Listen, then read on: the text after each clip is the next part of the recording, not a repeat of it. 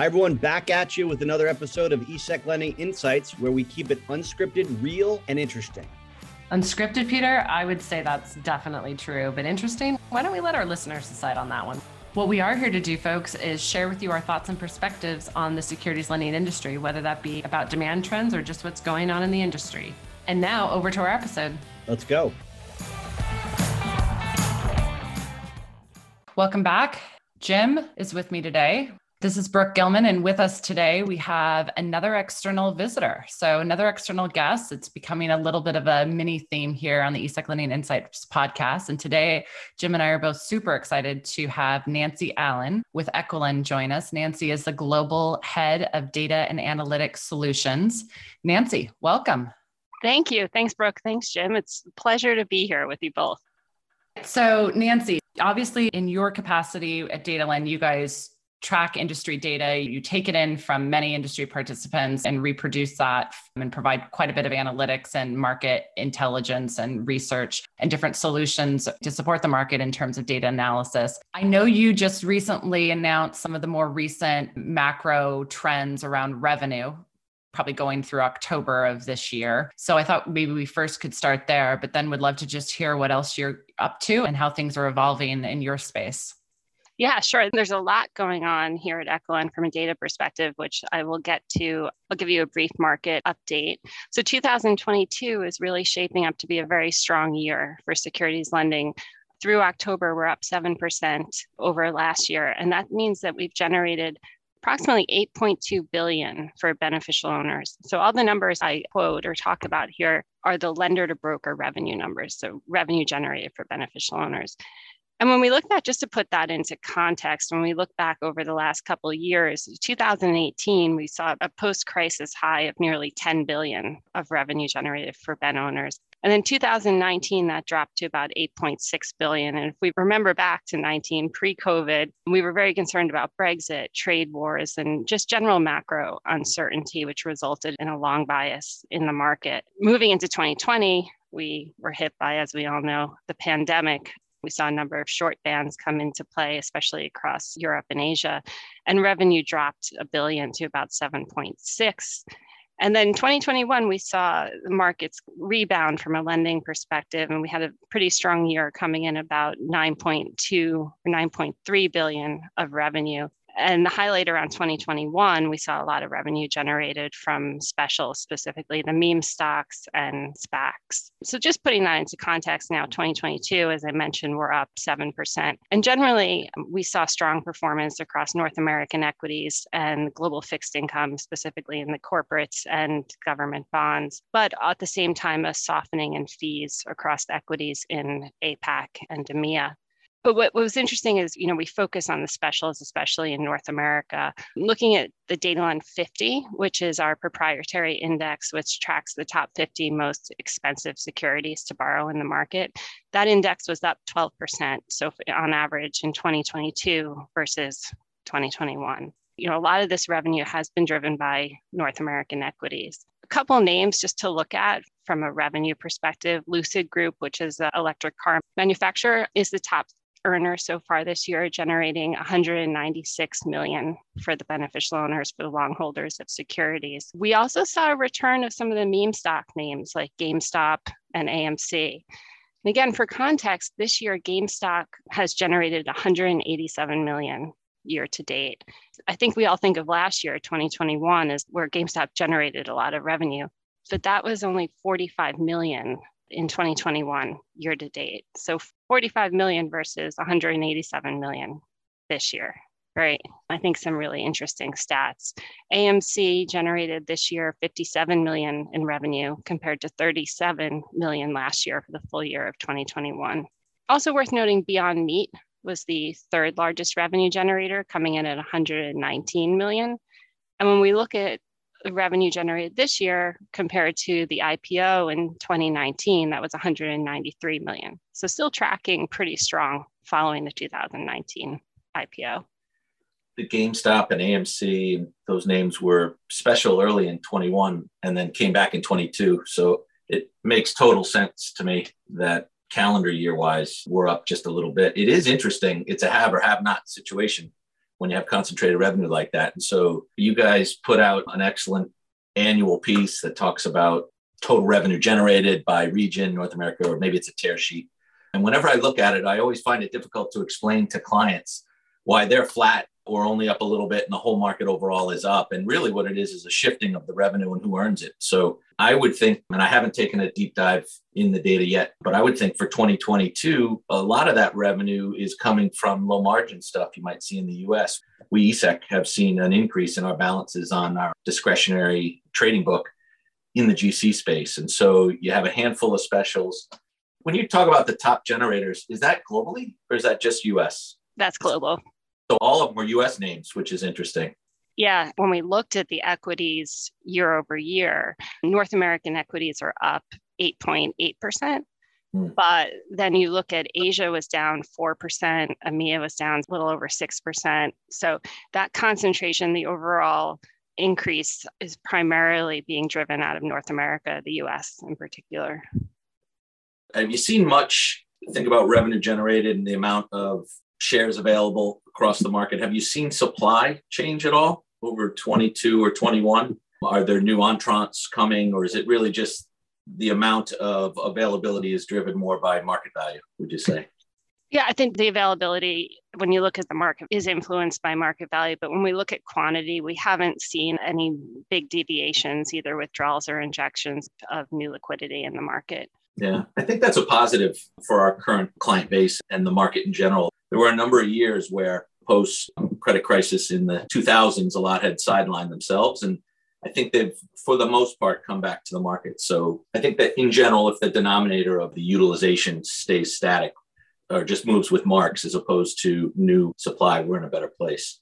Yeah, and I think your point is right, Jim, too. It's really about, for the beneficial owner, understanding the composition of their portfolio and how that aligns with these broader revenue numbers that we put out and the high concentration of earnings in a certain number of names, which they may not own. We looked at government debt was up 9%, corporate debt up 89, almost 90%.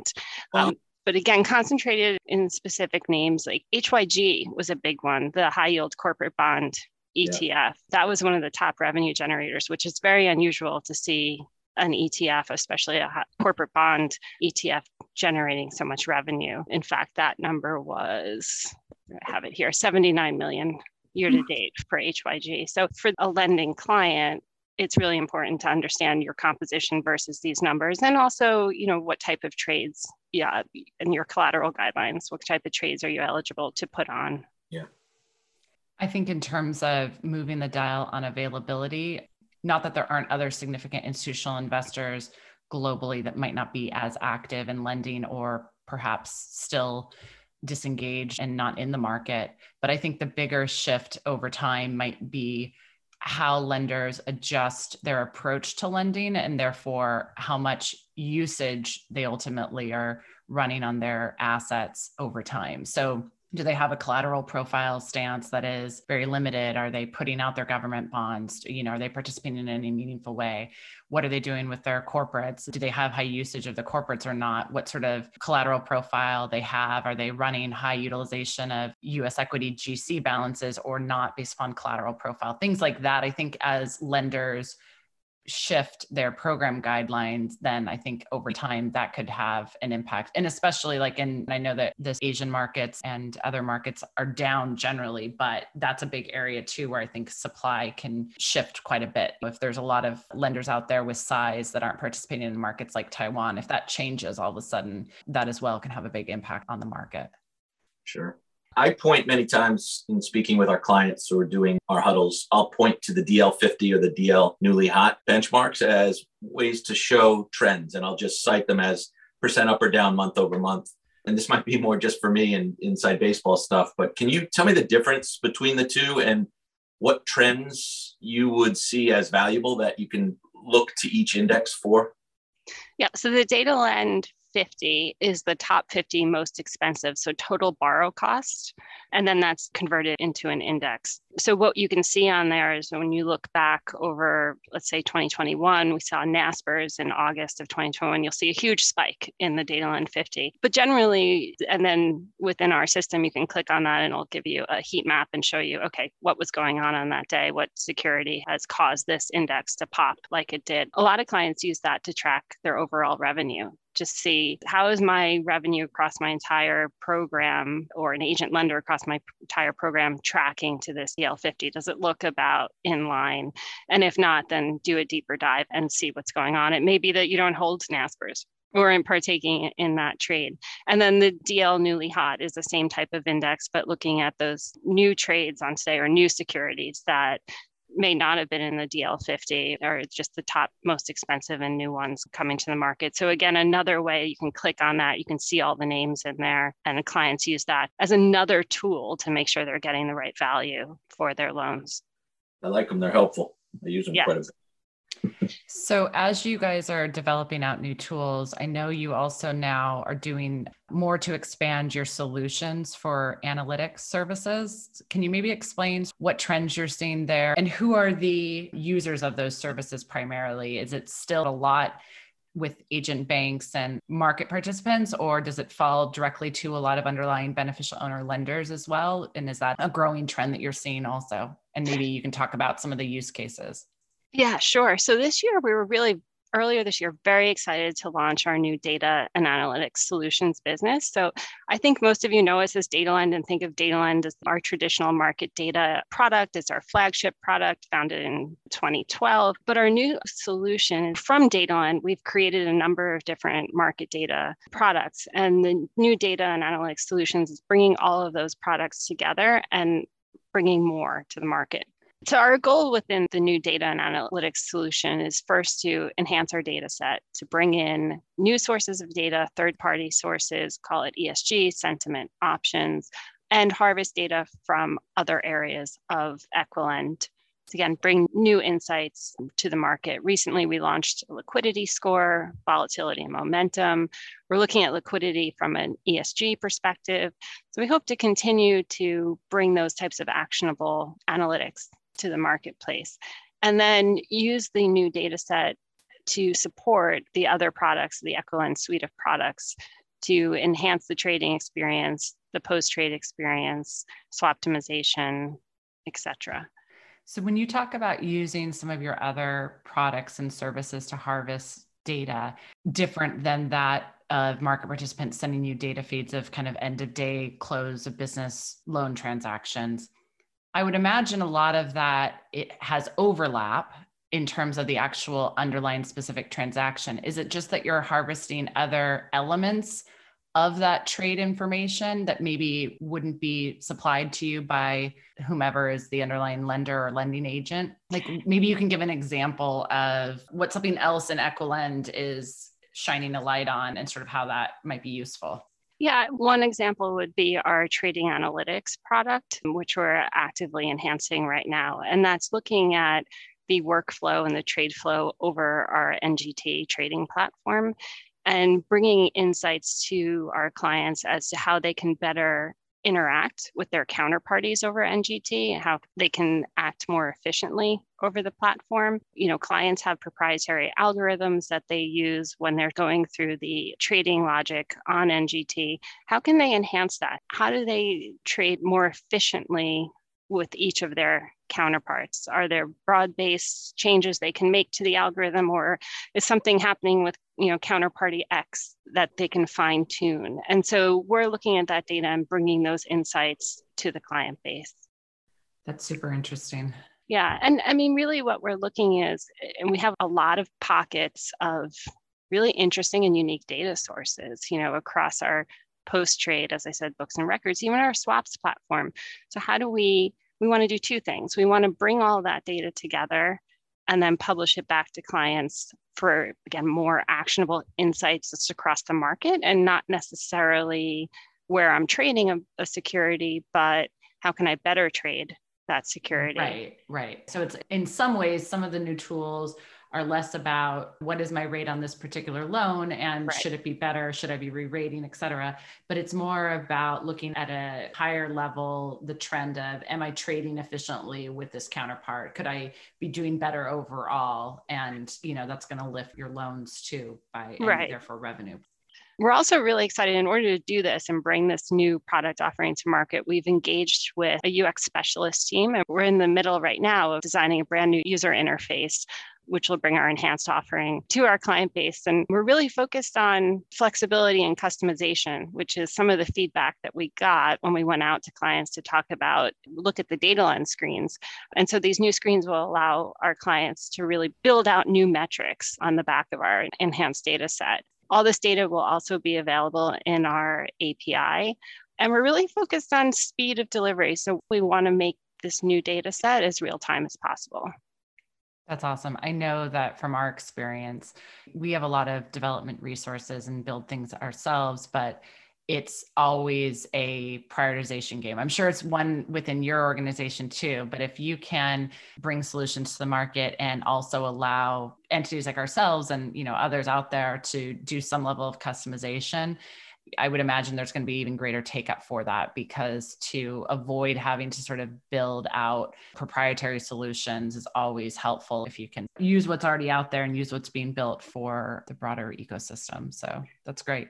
Yeah, absolutely. And I would add that the customization is really important to us, and our approach to working with clients has always been very consultative in nature. And we feel like we did it with you, partnering with our clients and exploring different ideas. We're learning, you're learning, and we have the data that we can help you construct new metrics. And we've created some new interesting metrics by partnering with our client base. So that's something that's really the foundation of our offering and our approach to data. And I think this new solutions, data and analytics solutions division will help to foster that continued consultative approach.